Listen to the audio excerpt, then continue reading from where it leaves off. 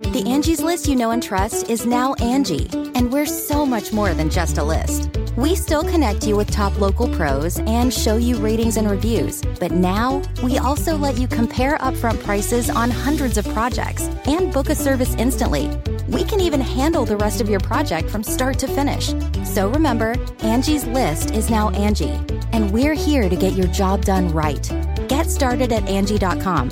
That's ANGI, or download the app today. It's Merriam-Webster's Word of the Day for April 22nd. Today's word is intoxicate, spelled I-N-T-O-X-I-C-A-T-E. Intoxicate is a verb that means to poison.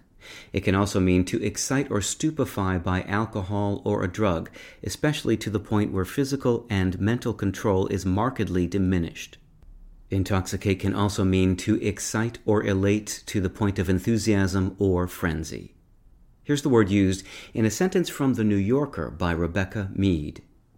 But even as a child, George Benjamin preferred classical music, Stravinsky's The Rite of Spring, Mussorgsky's Night on Bald Mountain, Dukas' The Sorcerer's Apprentice, and Beethoven above all.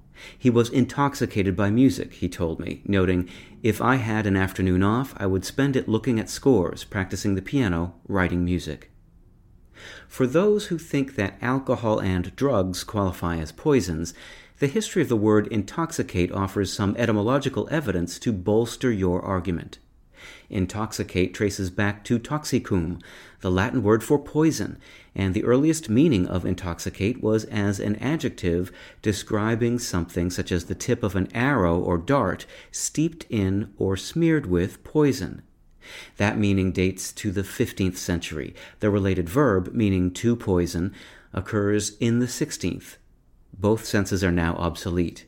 Today, we talk about such harmless things as flowers and perfume having the power to intoxicate. Toxicum turns up in the etymologies of a number of other English words, including toxic, meaning poisonous, intoxicant, meaning something that intoxicates, and detoxify, meaning to remove a poison from, as well as a number of names for various poisons themselves. With your Word of the Day, I'm Peter Sokolowski.